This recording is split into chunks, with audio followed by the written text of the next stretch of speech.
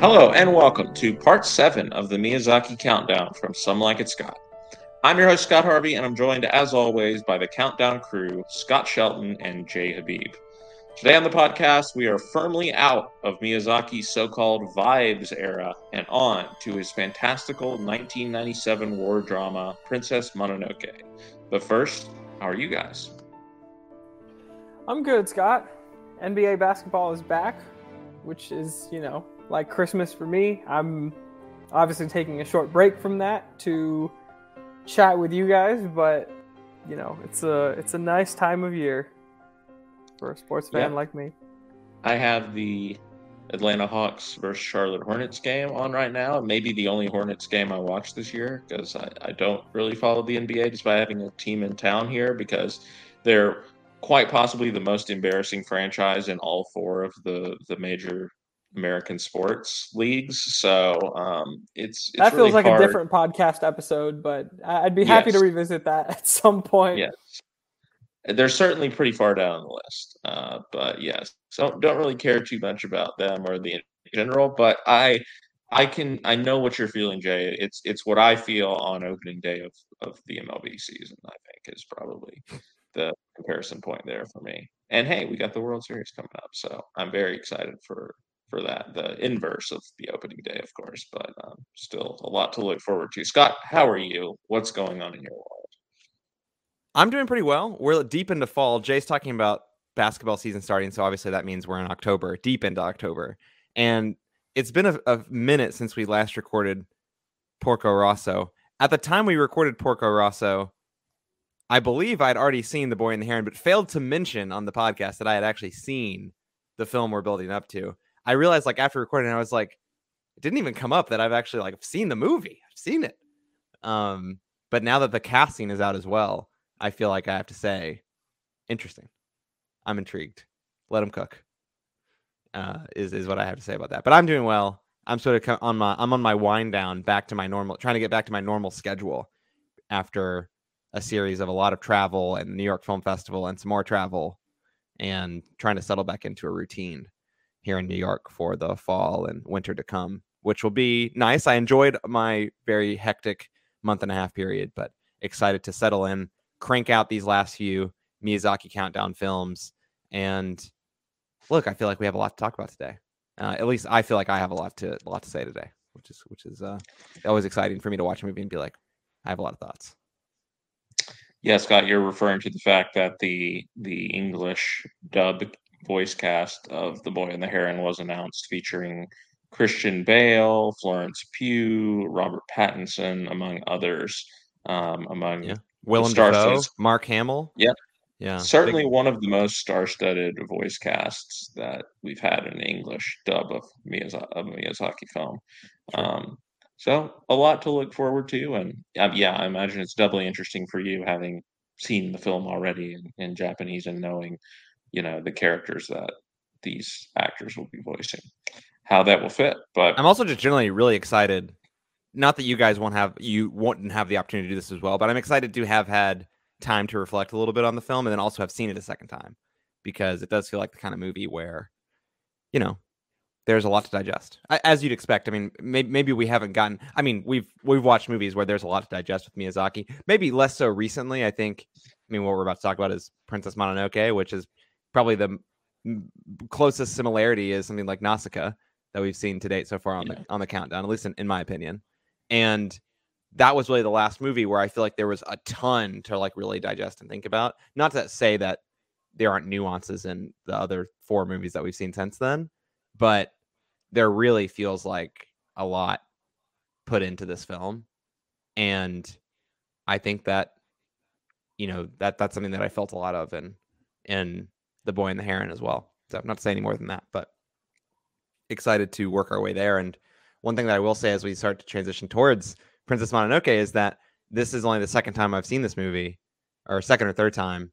And this watch in particular, I felt like I had a lot more to take away from it, especially having watched his other movies in close proximity in order, and to think about how those things are developing in his own, and at least feel like I have some sort of insight into how those themes and ideas are developing in his mind and as he translate those to the screen.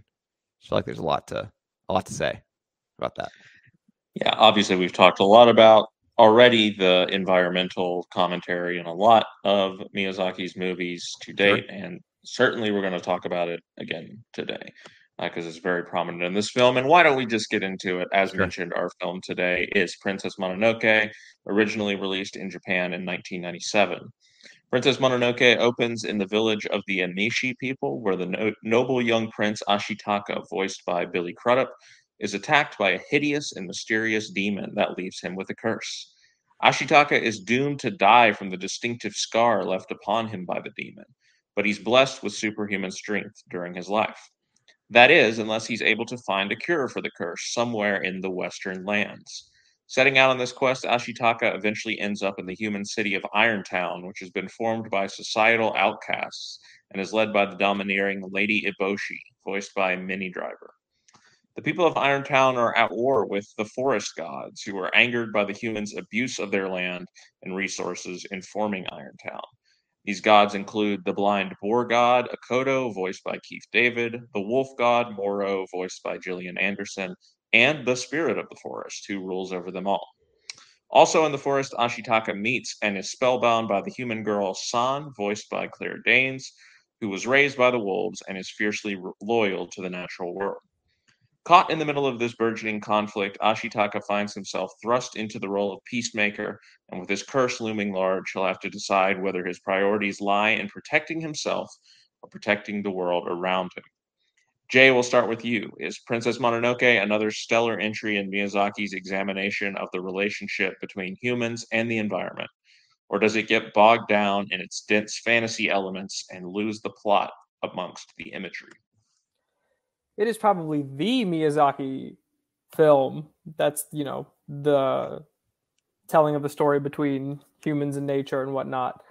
Scotts, I was saying this before we hopped on, or maybe while we had a pause. I'm really tired of, certain subject matters. And that's not to say that like this was bad. This was so good. And maybe it's a testament to like how well it told the story, right? That like I walked away from this very much feeling like, we never learn. Like we are doomed to repeat this, even though we watched it. And again, like maybe that's just a testament to how good of a story Miyazaki tells, how well he's able to capture like the human experience and the ways that, sometimes we interact with nature. But he did it, obviously you said, like we've talked about a lot of this with NAUSICAÄ, a lot of the themes are very similar.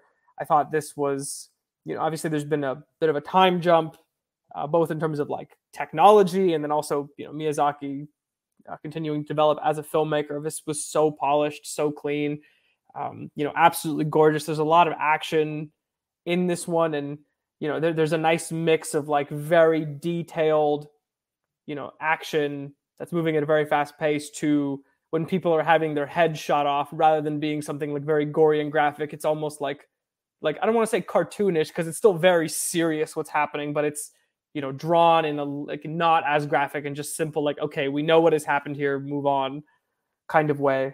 The score itself, I don't want to like hit all the touch points, right? But this just, I have to call out like probably my favorite so far, but I have to think about it, a little bit more. At times it was maybe even a little bit overpowering of the dialogue. It was like, wait, what are they saying? But it was really, especially I want to say the first like 30, 45 minutes, just like very gorgeous. And ultimately, I think, whether it's because of the nature of the story, stuff that's going on in the world, or both, like, I walked away from that movie very exhausted, but not in a, why did I spend my time watching that kind of way, but more so a, again, this has put something very important in front of us. And maybe if we were watching this, in 2005, it'd be like, warning, warning, warning, like, pay attention to this. And now it, almost feels like, are we too late? Scott, your thoughts on this rewatch? It sounds like you got a lot new from this viewing.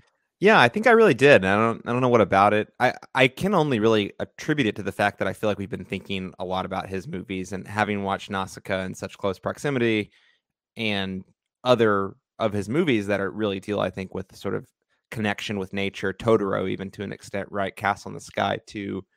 in some respects. I think all these things really do sort of inform and build upon what, frankly, and you might have mentioned this at the outset, but just to underline, like, this is the movie that made him famous, like globally famous. This is the film that made Studio Ghibli a household name around the world. Spirited Away, of course, takes, the film after this is the one that was nominated and won the Academy Award for Best Animated Film.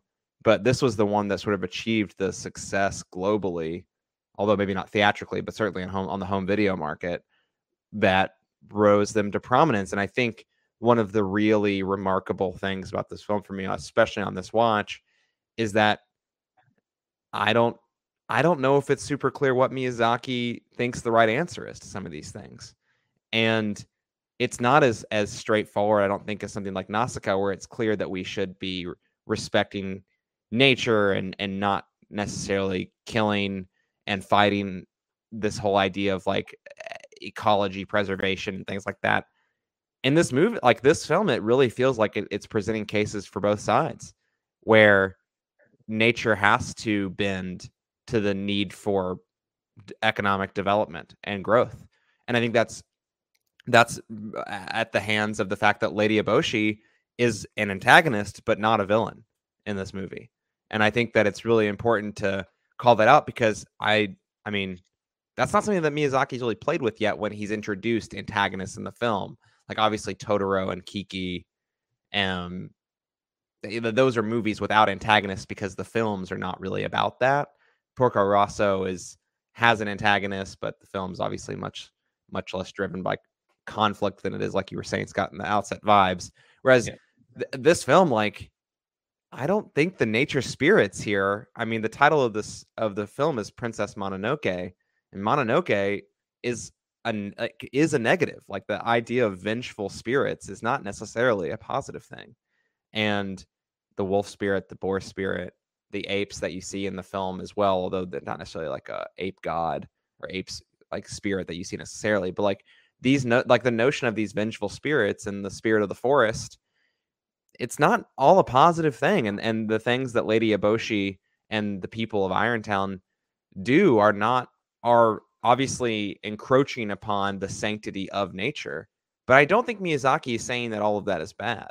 And so I think in this rewatch in particular, I think that sort of reality washed over me a little bit more as I watched this, as Ashitaka is really sort of placed in the middle. Like, at times I think you see someone like NAUSICAÄ is in NAUSICAÄ of the Valley of the Wind, but it really does sort of portray like two different sides of the equation. And that is by nature the fact that this is set in a historical period, not necessarily in like a post-apocalyptic world where things are more black and white or good or evil or things like that. Like, I think there's this notion of, really, I think what the film comes down to is this notion of progress versus sanctity of nature and preserving that. And I think it's totally reasonable to walk away thinking this movie is like, we just don't get it. Like, we have to preserve nature. But I also think it's totally reasonable to walk away from this film saying, Lady Eboshi and the lepers and sex workers that she employs, like, the things that they were doing were good. Like, they weren't but necessarily bad. And the film is about, like, what's the right balance, right? And I think the film I think the film does sort of assert that the balance isn't right, and we have to find the right balance, but it's not all of one or all of the other, and it's certainly not, let's not have some sort of industrial revolution in a way to progress society, but it's about, like, the spirits are too protective and maybe the people are too transgressive against nature. And so it's about finding that right balance. And I think that there's just something really remarkable about that for me in this watch of the film. And the fact that you have someone like San, that you have Ashitaka, that you have Lady Eboshi. I mean, these are probably some of the best characters that I think we've seen so far in terms of like how they're developed and how intricately maybe their backgrounds are played out, not necessarily all fully explained, but left out there to be imagined.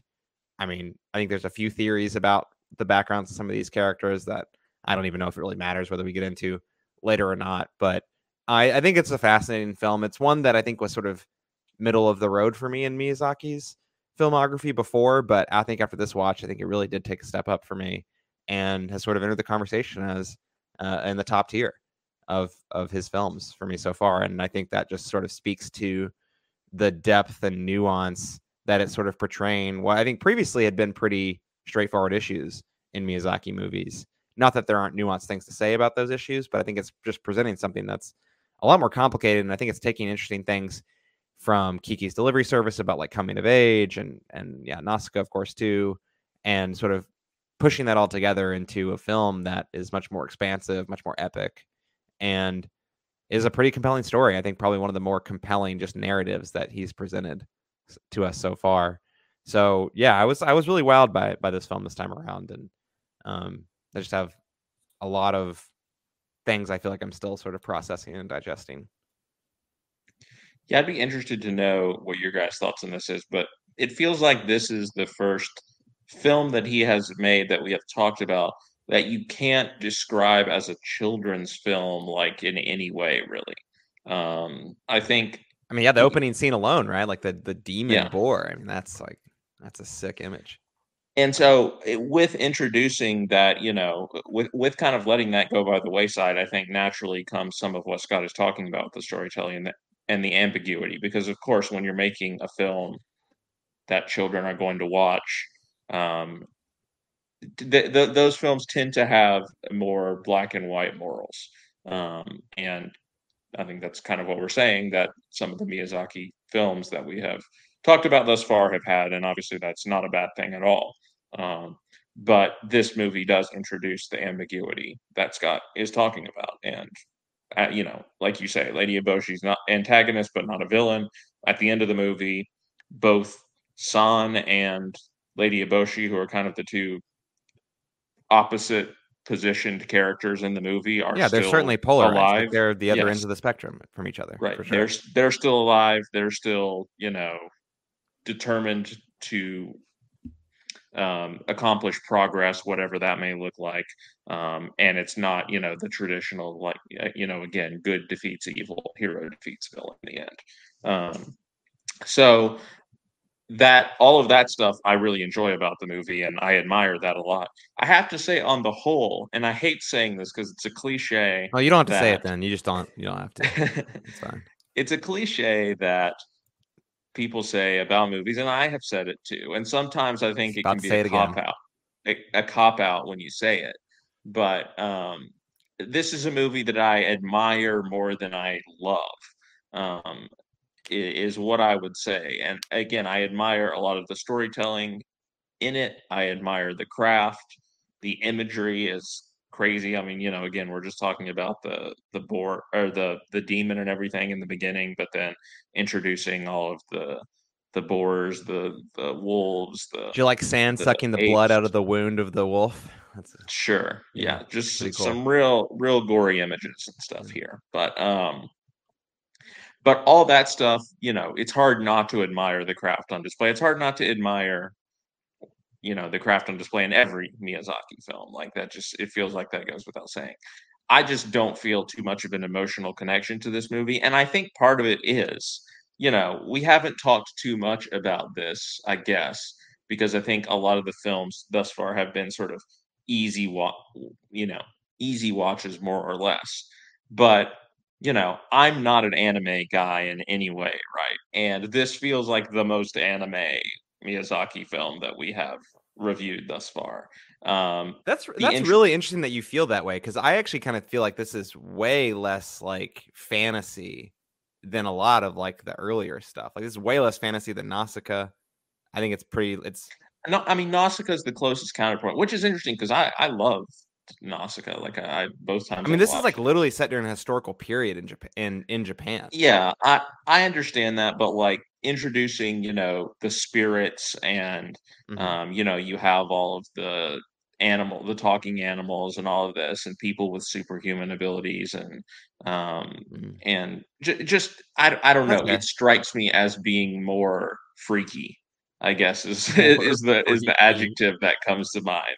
It's a good. Than, the most of the films that we've talked about thus far. Well, And thankfully, so flying's not viewed as a superhuman ability, so Kiki's off the yes, table on that. So not much flying in this movie, if any, yeah, which is a change. Um, but anyway, so I am a little bit at a distance from this movie emotionally. I don't find any character to be somebody that I latch onto like I would latch on to, a Kiki or even Porco. I talked about that I was a huge fan of in the last movie. Spoiler alert, but I already watched Spirited Away, and the protagonist of that film, I think, is kind of the ideal when it comes to emotionally connecting and identifying with the protagonist. So I guess just surrounding this movie in that context, it it highlights a little bit more for me that I think this movie is missing somebody that, I mean, maybe you guys feel differently, and that's perfectly valid. Again, I think the film is extremely well crafted, but You're telling me that you connect more with Spirited Away than this movie. I'm happy, sir. I tip my cap to you. I mean, again, I don't think there's a controversial take or anything, but anyway, that's the secret sauce that is missing for me a little bit in this movie. There's this relationship that forms between Ashitaka and San. That's like, is it romantic? Is it a friendship? It's kind of like, again, the lines are a little bit. Scott, let me make it really clear with you. The crystal dagger that he gives her, it means that she's his fiance, so it's romantic. Okay, all right. Well, it is romantic, but anyway, in that case, it feels like that it's not very well developed, I guess. He's just kind of entranced by her, and again, there is a little bit of a groan worthy moment where, like, I don't even remember the context, but it's kind of like the first time they really have an interaction with each other, and something serious has happened. Like, I think maybe he's been injured or something like that, and he's just like, "Oh, you're beautiful. You're so beautiful," or something like that. And it's just like, bro, that's not really the point of what's going on right now. But I gotta say, I'm really curious. I'm like starting to get pretty convinced that these dubs are like doing it dirty a little bit, because on the sub side, I gotta say that I think that the Japanese, because I went back and watched at the request of a coworker, I went and watched some of it. So I went to watch some of it subbed. oh, okay. And I didn't watch the whole thing sub, so I don't have a full look into what you're talking about. But like the beginning, there's like some really important details that are not. It's not that they're not they're not stated, but like the beginning of the film when he's leaving his village, like it makes it very clear, I think, that like the woman who gives him the crystal dagger that he then wears around his neck, like, was supposed to be his wife, like his fiance, to be married, his betrothed. But like they frame it as a sister in the dub. Yeah. It's just like a very strange choice in the dub. And then, because that's what makes it really unclear, like with the dagger, like what's going on later in the film between him and San. And I also think that at the beginning of the film, like, is it super clear to you guys that he can't return to his village ever? Was that like super clear to you? That was clear to me, but it wasn't clear I got that. to Phoebe, like when we were watching. Yeah, because it's something that is like very, very explicitly stated multiple times and made very clear that in order for him to find this cure for his curse, like he will never be able to return to his tribe, and that is like the plight of the tribe. Like it is their last young prince leaving the Emishi.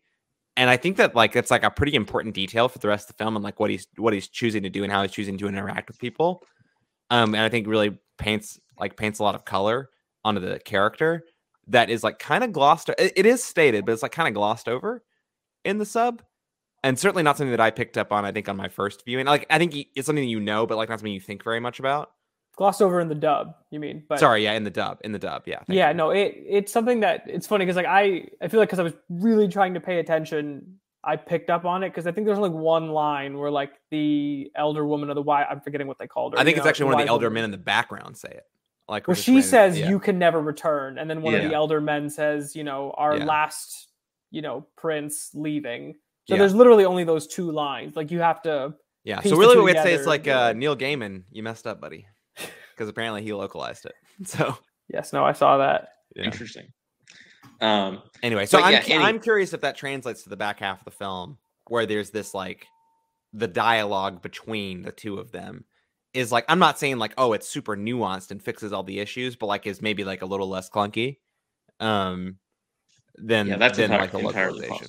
Yeah, I don't know either. But sorry, I know I interrupted you, but I think that was such an interesting thing that jumped out to me.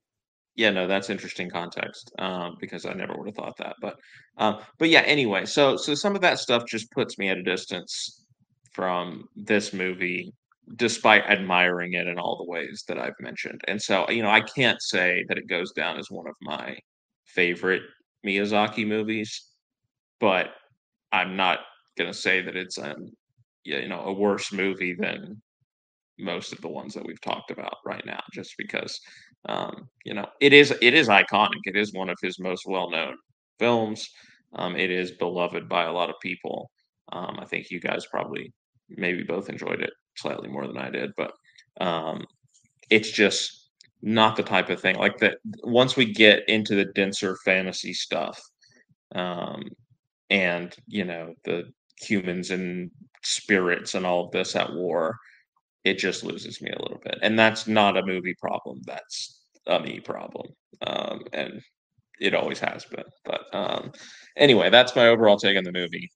I still, enjoy it. It's a 4-star movie for me. Like I think it's really good. I do find it interesting because I feel like you didn't really say that about Totoro that much, but really the forest spirits are obviously they're different, but yeah. Well, this is the other thing. I think Totoro is so much more whimsical than this movie. Like this movie, it takes itself very seriously, and that again yeah, is a that's true. culture change from what we've seen in the last few movies. I mean, yes, Porco Rosso was dealing, I guess, with some more serious topics at times, but it was still a lighthearted movie. Like the movie ends with this fist fight that's very comical. This movie, again, it definitely harkens back to like Nausicaa in that regard too, where it's there are not many moments of humor in this movie, or and again, talking about moving away from like making a children's film, like I think that's another thing to point out there, that there's not sort of comic relief characters or anything thrown in. You think about like the the henchman and the mother or whatever from Castle in the Sky, or some of these like goofy sidekick characters and stuff that we've seen in some of these other movies. None of that is happening here, and um, I think maybe it's a little bit. I'm gonna push back on that. Isn't oh my god, I'm blanking Kuroku. on. Kuroku Yes, is a comic relief character, yeah. Well, I guess you could also say Billy Bob Thornton's character Jigo is like a little bit like, I don't know, he's a little screwy, but maybe at the beginning, but certainly not by the middle or the end. Yeah, I mean, I think like the people in Irontown, right? They're like kind of comic relief, like Kuroku and what's her name? His wife. Toki, is that her name? Yeah, Toki sounds right. Yeah. And Gonzo, that like the bodyguard, like Eboshi's bodyguard. It like just doesn't feel. It's not the same. I'm not saying it's the same, it's but not on the like, same level. Yeah. But anyway, I think it's a little bit easier for me to take when it's like, it's more whimsical. There's less mythology, I guess, associated with it. It's like, we're in Totoro, it's like, oh, we're in the forest, we're dancing around, right? We're hopping on the cat bus, we're riding. There's not much more you need to know or understand. If Ashitaka had ridden the cat bus instead of Yakul, yeah, exactly, Scott would have been all in. Heck yeah. Which is crazy. That's a bad take, because like Yakul is a goated companion character. And maybe 100%. I'm outing myself as a simpleton here, and if so, that's fine. But I just expect the same take on Killers of the Flower Moon when we talk about it next week.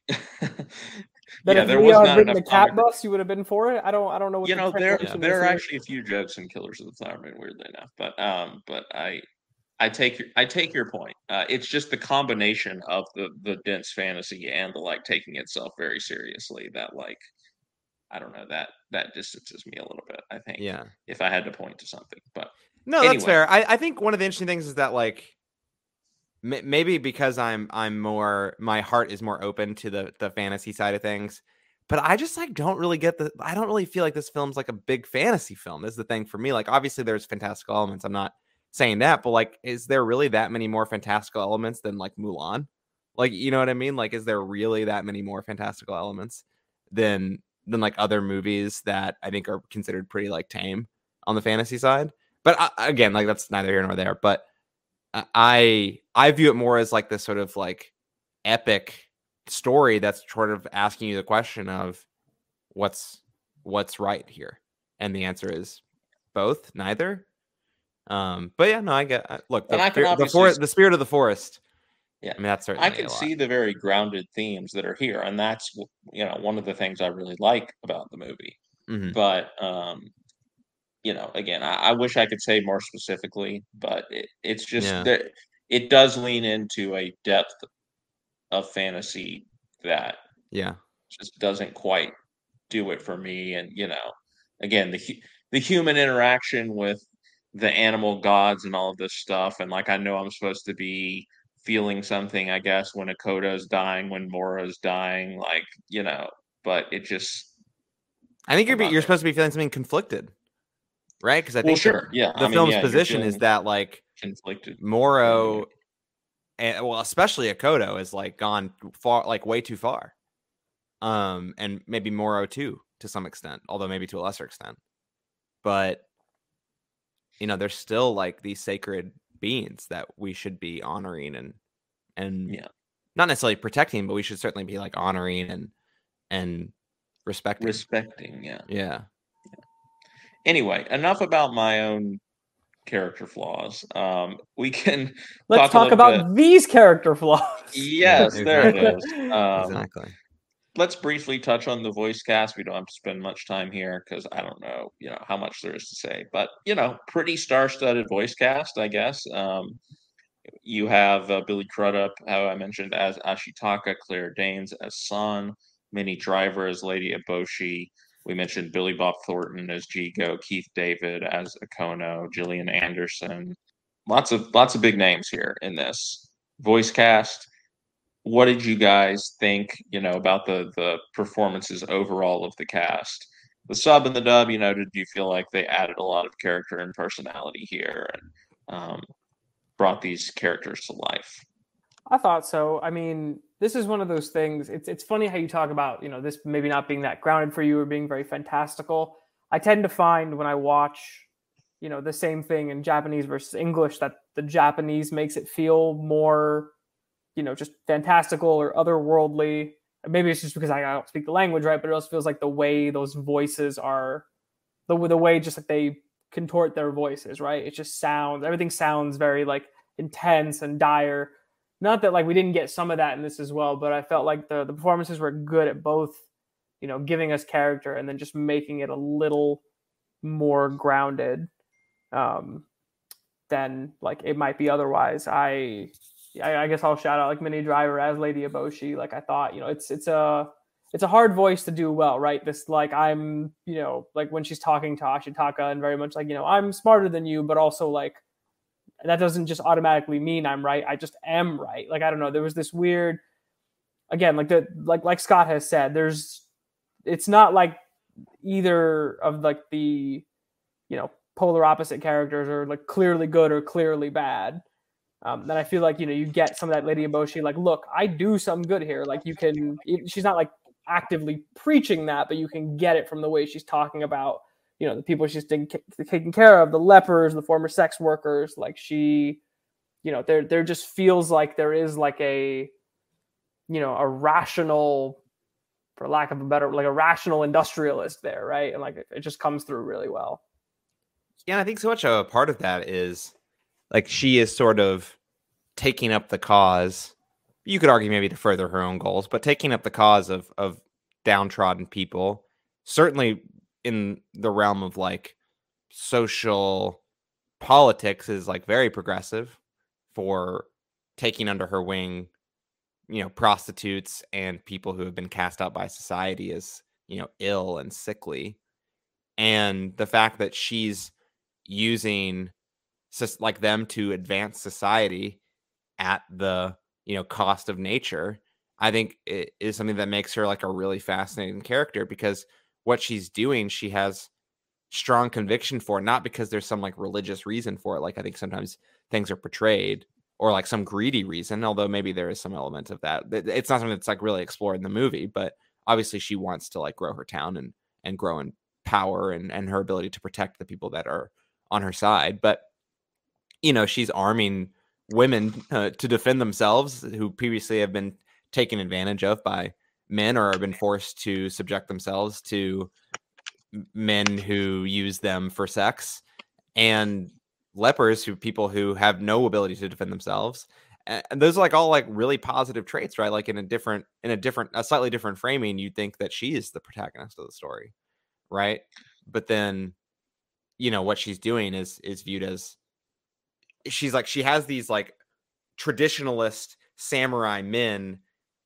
I can't remember like the other lord's name who's like attacking her village or whatever, but Is it like Asano or something like that? something like that. Yeah, that sounds right. Like Laura, like she is sort of under attack from like maybe you might say like more traditionalist or conservative wings of the society, and like to defend herself, she's reaching forward and doing this thing that is like some might view as reactionary, which is, I'm going to encroach on the sanctity of nature.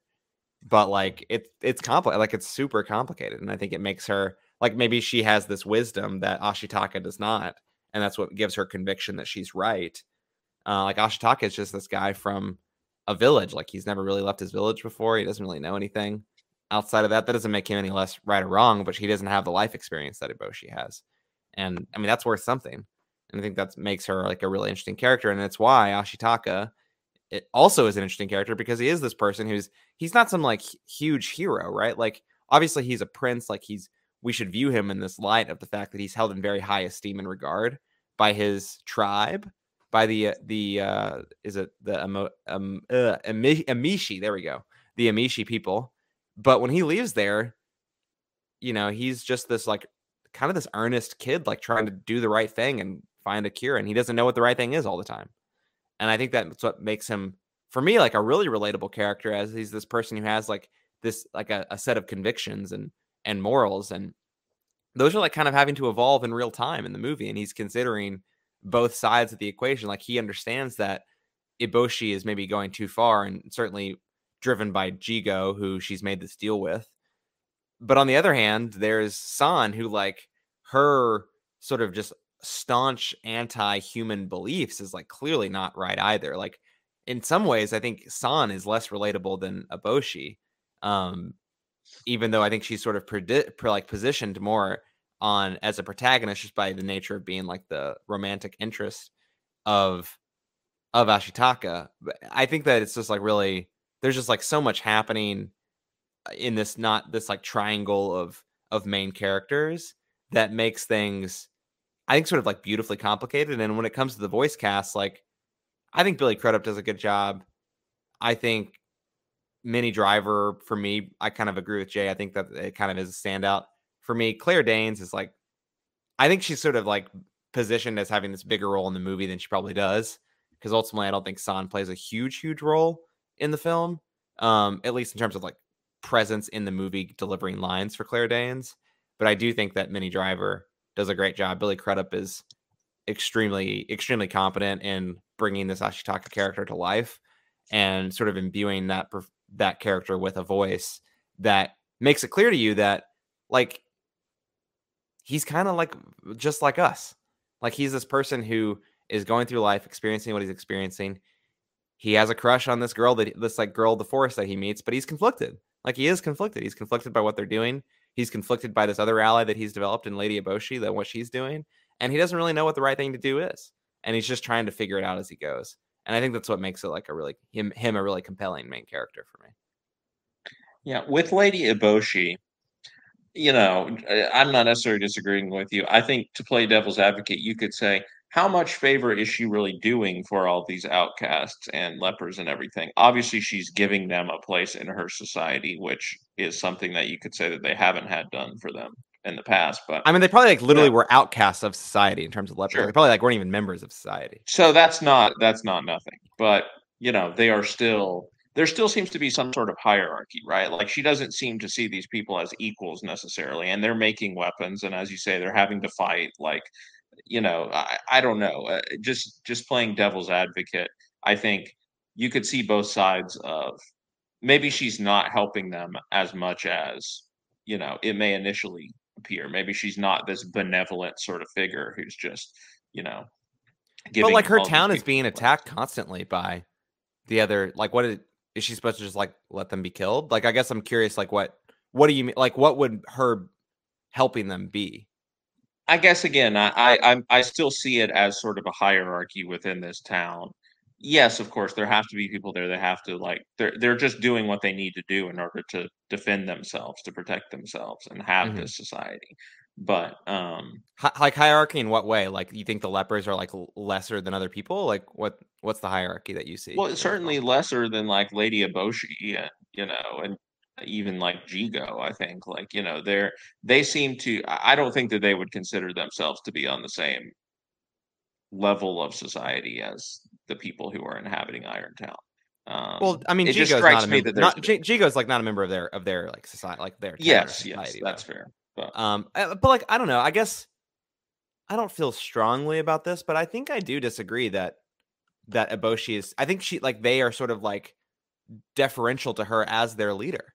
Kind like I don't think that she treats them as lesser, but they are deferential to her as their leader because she's the one who has the courage and the vision to industrialize this town and has the willpower to drive them forward. I sort of see it like her being elevated more as a function of like what her people think of her, less what she thinks of herself. I guess is how I would phrase it. just taking the cynical perspective on it, which is something that I I guess I'm just trying. often I do. get the I cynical don't perspective, disagree. but I I'm don't just curious, necessarily like disagree with what you. you would point to support that. I guess is what I'm struggling with. It's more just it's vibes. I Hmm. mean, again, it's just something about just the image of seeing them all like working, and the clothes are so different from what Lady Eboshi is wearing, and just it Hmm. strikes me as them still coming off at sort of as people who are struggling and maybe Yeah. don't quite have the respect of you know of the higher class, the monarch, if you will, of Hmm. this this town.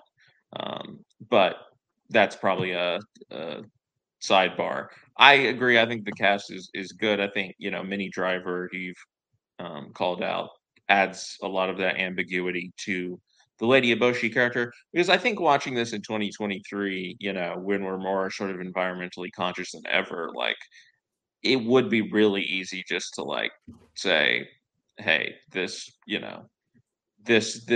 character doesn't seem to have any respect for the environment, therefore she is clearly the villain here. um Period, end of sentence. But I think certainly some of it's in the way the character is written, but also I think in the way that she's voiced. um she never comes off as one dimensional in that way. And so I appreciate that aspect. And yeah, even though I didn't really connect with any of the other characters on that deeper level that I wanted, like I think everybody's performance is solid in the movie.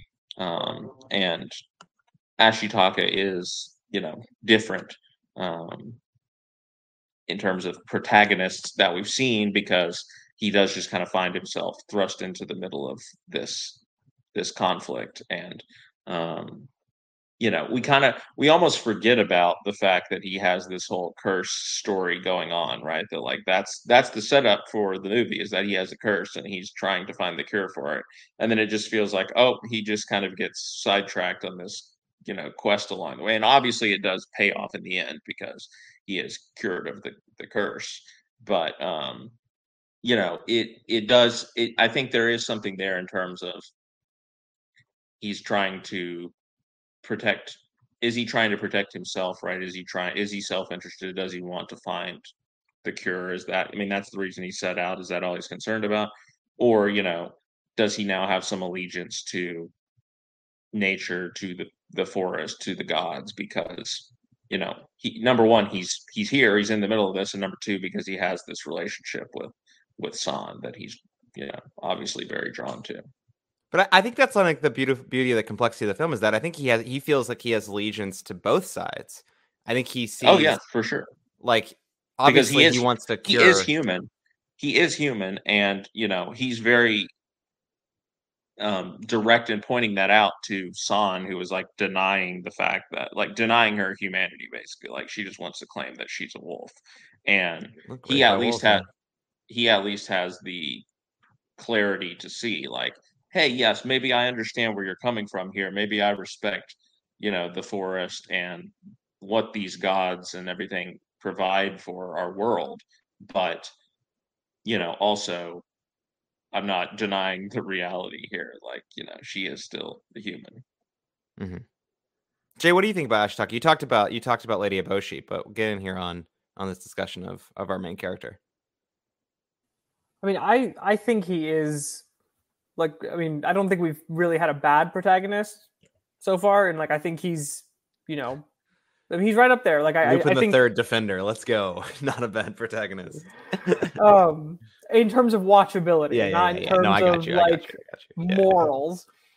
And I mean, I see him like I think very similarly to you, Scott Sheldon. Like, is just very earnest. Like, I don't, Scott Harvey, you talking about him like feeling like he's almost like getting sidetracked and we kind of forget about the curse thing. Like, I think that to some extent might be that soon after he gets, cursed, we see the effects, like, his arm seizing up, the superhuman strength, like a few times very quickly in a short amount of time. And then there are longer stretches later in the movie where it's not coming up as much because like I found myself noticing that too, but I don't think that, I think that he's seeing all this through again with this like allegiance to both sides with the idea, not like, I think it's both, right? Like, I think like this is the right thing to be doing, like as a, outside party coming into this very hateful situation, while also like he knows that, what the cure to the curse that he's seeking like lies somewhere, maybe with one of these two sides, or at least has something to do with the natural side, right? Because like that's where it came from. So I don't know, I think it's rather noble, right, that the first signs of like, where the curse or where the cure might lie are in like nature, preserving nature, right? Like there's this, beast that has been destroyed. There's this like lump of iron or metal, whatever it was, iron in his body. The way the movie starts and the way, like, if I'm him, I'm thinking, okay, like, nature's being destroyed. We have to do something about this. But rather than, just take that side, or again, just, side with San immediately, just because he's drawn to her romantically or not, like, he is, as Scott has said, like just kind of showing, perspective to both sides, like, and ultimately landing on the conclusion of like balance. Yeah. Right. And like that, I mean, I talked about, at the beginning, like what this was exhausting because, it feels like the subject matter is exhausting. And Scott, I think you're right that, it is saying like neither side is right. And Ashitaka like is that great centering force that, helps you see both of those things. I mean, like, just to go back to like the broader movie for a sec, like the reason it feels sad to me is I feel like we will never land on balance is the right thing. We're watching Ashitaka, who like, I'm like, I wish more people were like this in this situation. Because Sure. I mean, yeah, like I think he, not that we, again, we haven't, Lupin the Third notwithstanding, I don't think we've had like a bad-hearted protagonist. Well, he's here. not bad-hearted. He's just sure. Well, certainly not by the end, but it's. He's a rogue. Yeah. But I think that he, like in terms of the responsibility he's bearing, and how he's showing like how to act in the situation. Like I think if we look at both of those things, he's got to be up there, like right up there, right? Like I think. Not as many, like again, NAUSICAÄ maybe is the other example where you look about someone who's like constantly seeming to be doing the right thing while also doing it in such like a high stakes situation.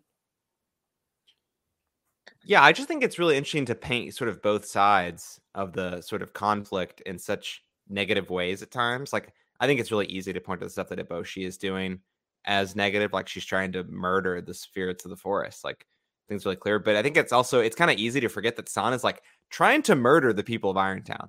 Like, she's trying to raise the town to the ground and kill the people. Innocent people who are just trying to like make a life for themselves when they have been rejected by, other society. And I think that it's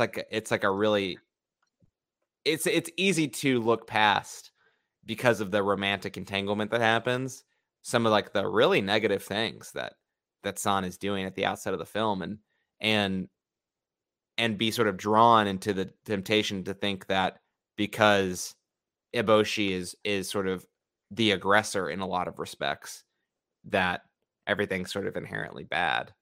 But It really is more complicated than that. And I just love Ashitaka as this person who has to like parse through the good and the bad of everyone, right? That like there's like violence and peace within both sides of this conflict. And I think the ending of the film, just to maybe transition the conversation a little bit, like the ending of the film where the spirit of the forest is killed and then the head is returned, and this sort of almost like ecologically devastated ground that has sort of unfurled as a result of the deforestation that was taking place around Irontown, but then also because of the murder of the forest spirit. I think it's interesting to see how the death of the forest spirit is able to create a harmony and a peace in the conflict at the end of the day through this compromise of like the death of the forest spirit, but the humans returning the body to the spirit, so to speak. I think that's like a super interesting ending, almost to say that there is like progress to be made through I mean, like, I think I can only interpret it as there's progress to be made through compromise, and through these sacrifices they're able to achieve a greater sort of progress and peace, so to speak. And part of me is not quite sure what to make of that, but I think it's a very interesting take on war. I think it's a very interesting take on conflict, that like conflict may be inevitable and there have to be sacrifices, really devastating sacrifices potentially. Like your town must be destroyed and the chief spirit of the forest must be murdered. Not must be is the wrong way to frame it, but like in this context where these things happen, there is a greater peace that can maybe be achieved. The ends in the long justify run. the means. Yeah. No, I don't know if I position it like that, but like I do think it's interesting, this idea that like maybe some really bad things are inevitable in this world, and it's about how we can make the most of the situation, or how we can achieve compromise is what's going to make the most of the situation. And I think that's like a really interesting perspective that frankly not a lot of media, I think, often takes the side of, because we try to paint things in such black and white terms. Like frankly, some things in life are black and white too. I don't mean to minimize that. I think certain things are not so nuanced. Some things are super straightforward. Some people are evil, some people are good. But this film portraying a conflict as nuanced, I think, is something that's not always something that we have to wrestle with in everyday life. And the notion that, you know, you can maybe you can try to downscale some of the conflict that's happening is like, okay, war is war, sure, but like in real life, what's the takeaway? Like the balance, right? Balance is the takeaway. Compromise is the takeaway. And I think that that's not something that we talk about a lot of the time, frankly, especially in society today. So how do you guys, I mean, we've talked about it a little bit, but how do you think this movie ultimately then on that point adds to the conversation in the other movies, I guess primarily Nausicaa, but certainly the relationship between humanity and the environment has come up in other, you know, movies that we've watched. Do you think that this is a sharp deviation from what Miyazaki was saying before, or are the movies working in a sort of harmony? Are they just fundamentally different in a way that, you know, again, doesn't necessarily contradict each other, but they're kind of just coexisting in the film in his filmography? You know, what do you guys think is the big picture here?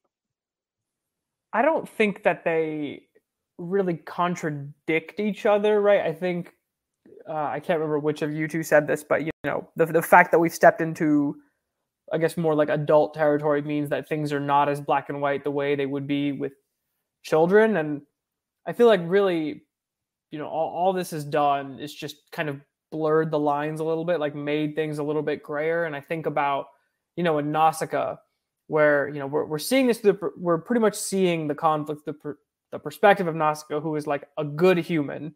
We're seeing the damage being done to nature, and we see some like very just like straightforwardly evil people. I mean, the movie opens with like it's her father, right, being killed in the first like 15-20 minutes. Mhm.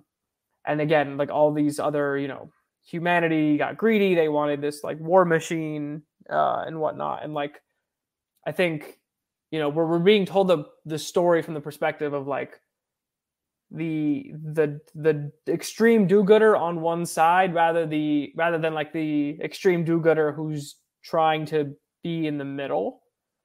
And so yeah, I don't know. I feel like it just gives more nuance. Like I think you could watch this and Nausicaa and walk away with like very similar takeaways, but I think that rather than again paint just like the bad quote unquote bad humans, like again I don't really think there's no one like truly evil in this movie, and like that, I think that's something that's just like a little bit different, right? I mean, in the big picture, like I think it's just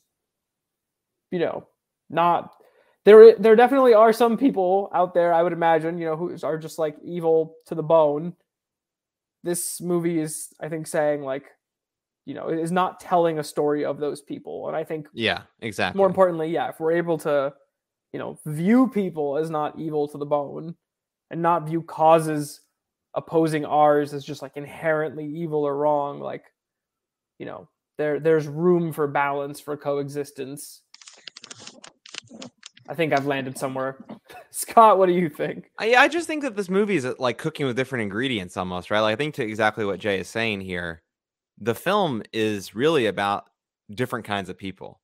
It's almost like, what if the world didn't get to a point where we destroyed it with like the equivalent of nuclear weapons, which is ostensibly the setup for Nausicaa, the Valley of the Wind, that like, 1,000 years before or however long it was, the world was sort of eradicated by nuclear holocaust.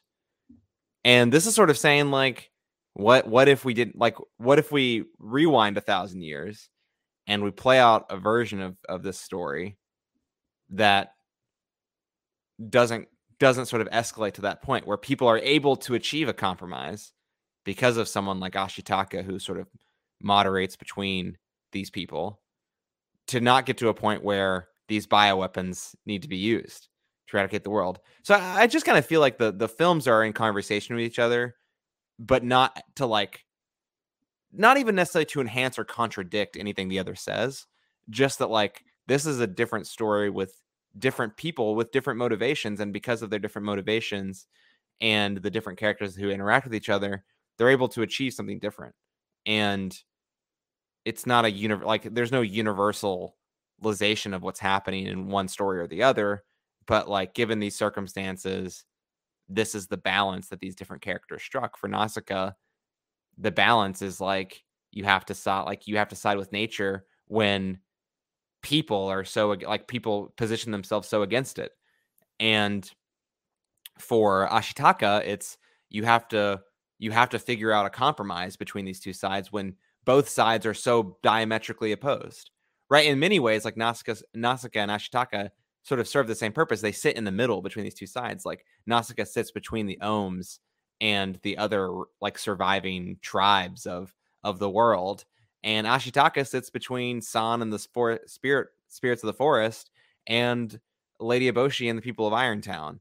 And so it kind of feels like they feel similar roles, but the difference is like, maybe this is like super obvious, but like, Ashitaka can communicate with San and the spirits of the forest for the most part. Kind of hard to talk the Ohm down. You know what I mean? What are we going to do? Like these trilobites are coming for us. What are we going to do? So it's like, it's just a different set of ingredients, I think. And the film sort of ends up in conversation with each other, but it I'm not even necessarily sure it enhances or takes away from one or the other. It just sort of feels like, here's another example of a person who's thrust into a position where moderation and compromise is where we have to land. Like the Ohm can't kill these people, and these people can't use the bioweapon to destroy the Ohm. Like we just can't do these things. And it's sort of similar ultimately to how Ashitaka is like, you can't kill the spirit of the forest. Well, you've done it now. We have to do something to like repair this before it's permanently destroyed and permanently ruined. And they work their way to a compromise. Yes, the movie about coexisting can coexist, I think, within Miyazaki's filmography, alongside a movie like Nausicaa, even though they are, about different things somewhat. But yeah, I think there's a lot. There's just like so much more innocence in Nausicaa. Like obviously there's a loss of innocence at some point, in the film, of course, and just like there is in this film as well. But I just think that, sort of going back to something that you both were saying earlier, this film, I would contend that I think children could watch this movie. I think it'd be a bit scary. It wouldn't be a film that I'd want to start them on.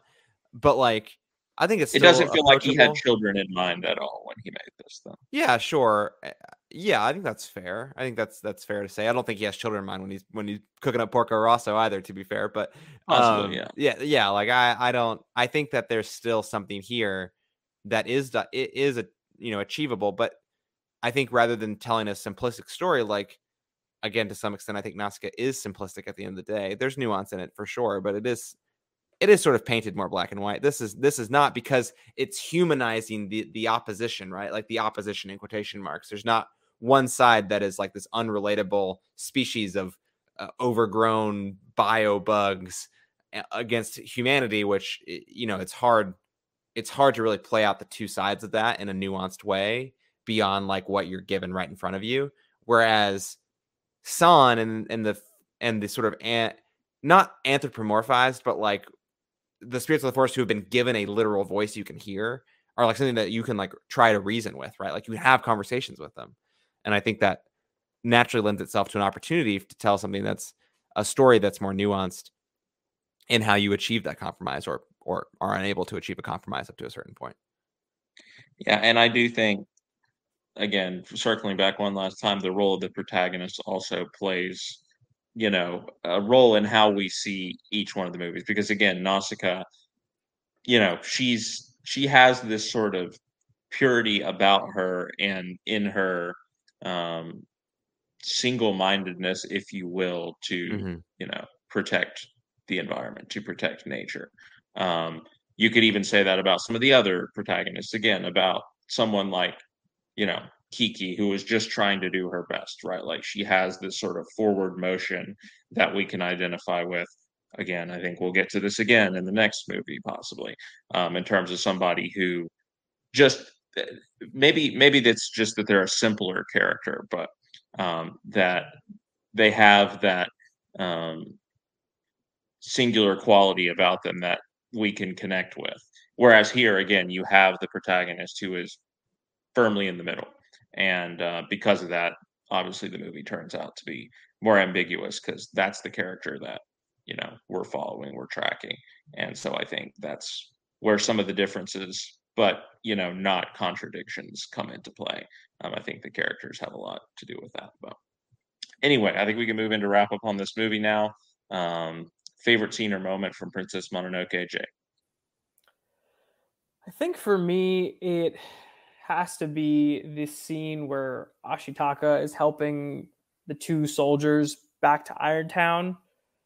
Specifically, once they run into those tree spirits whose names I'm drawing a blank on. And I'm sure Scott Shelton's going to jump in and tell me in a second, but or maybe not. But the opposite way, like he and the soldiers are reacting to this, right? Like, the soldiers are kind of freaking out, being like, "Oh my God, it's the spirits! We have to get out of here!" And he's just like, "No, like, they're good luck." And then they kind of, they just like come out in droves and start like walking around them as they're making their way back to Irontown. A few of them are even like mimicking his walk. Like, I don't know. It was just a very cute scene. If I remember correctly, like the score there also, like, it's just one of those moments where it's just really swelling in the background. And I was like, all right, like, this is the guy we're riding with this movie. I just think they're called tree spirits. I don't think it's anything fancy. I mean, I'm sure there's like a Japanese word for it, but I don't know if they're called something different in the movie. Scott? For me, it's the opening scene. I just think the fact that this scene opens with the absolute banger, Scott, dejected by my choice of scene. This, when I host, I have to go last every time, and this is what happens. That's true. The opening scene sort of, I think, remarkable. It's sort of a remarkable set piece. I do think that some of the latter set pieces do also deliver on sort of climactic action, but if you're talking about like an action set piece in the film, to point to this opening scene where Ashitaka, we first meet him, and he is trying to defend his village from this invasive demon boar spirit of the like God, spirit of the forest that has been overcome with rage and been poisoned by basically the people of Irontown via this iron ball that I think Jay or Scott, you had mentioned earlier in the conversation. And I find it an immediately engrossing way to sort of grip me as a viewer. Sort of sets me up with this sort of very thrilling action sequence and starts to deliver the mystery, so to speak, like why is this boar god this way? And now our protagonist is cursed and needs to go remove his curse. Like it sets the stage perfectly for the rest of the film, and it's a really fine set piece to start. Yeah, it feels like a medieval quest type, movie in the beginning, like a Green Knight type setup or whatever, where this thing has happened now, and now he has his quest, right, which is to go out into the scary unknown world beyond and to find the cure. And things happen along the way. It doesn't quite play out that way, but that's what it reminds me of. And yes, I was going to say this scene as well. I also think the design of the demon is really cool, and probably my favorite sort of image in the movie, of the creatures. Just at the end of the Green Knight, you'd argue a forest stuff. spirit also at the end of the Green True. Knight. Yeah. Yeah. But the tentacles and everything and all that. I thought that was a really cool way, and it drops you right into the action. I appreciated it. I know I'm just piggybacking on what Scott said, but I didn't have a backup prepared, so we're gonna just roll with it. All right, guys, let's put a score on it. Jay, what do you give Princess Mononoke out of 10? I would love to revisit this one someday, but for now, I'm giving it an 8.0. 9.5. And it's a 7.8 for me. Still a really good movie. I know I get the eye roll there. Cringe. Still a really good Both movie. of you. It's not just you. I mean, what was killing me was I knew my score was going to be so much closer to Scott Harvey's, but Scott Harvey had to not agree with a lot of the takes that. I know. We were 0.2 apart just by being, but that's just the J Habib scale. This is well established now in the lore. Come on, this has not been a thing for wow, we haven't talked about this lore for a while. Because it's not a thing anymore. J Habib gives low scores now. It's a thing. Crazy. I mean, he came right out of the gate with Phantom Menace wasn't that great, and then what? You gave it a 7 or something? 5.1 or something. Come on now. I have the receipts. Why are we doing this? Yeah, I've heard it both ways. I didn't start anyway, this, record reflect, I didn't start this. Yeah. Well, anyway, I think we can conclude this episode on that note. Jay and I pretty much the same opinion on this movie. I think that's the main takeaway here. Sure. All right, that should do it for this same episode. Bad opinion about this movie. No, I'm kidding. That should do it for this episode of the Miyazaki Countdown. We hope you've enjoyed this episode. If you have and you'd like to support us, don't forget about our Patreon page at patreon.com/MediaPlugPods. Even if you can't support us over there, however, don't forget to rate, review, subscribe, do all the things that you do on your preferred podcast app. And check out Some Like It Scott right here in this podcast feed. New movie reviews every week. We're getting into fall season, award season. Big Oscar movies are coming out. So check out what we have over on Some Like It Scott as well. And of course, we hope you'll be back for the next episode of the Countdown series, on which we will be reviewing Miyazaki's most iconic film, the 2001 Academy Award-winning adventure, Spirited Away. But until then, for Scott Shelton and Jay Habib, I'm Scott Harvey. We'll see you down the road.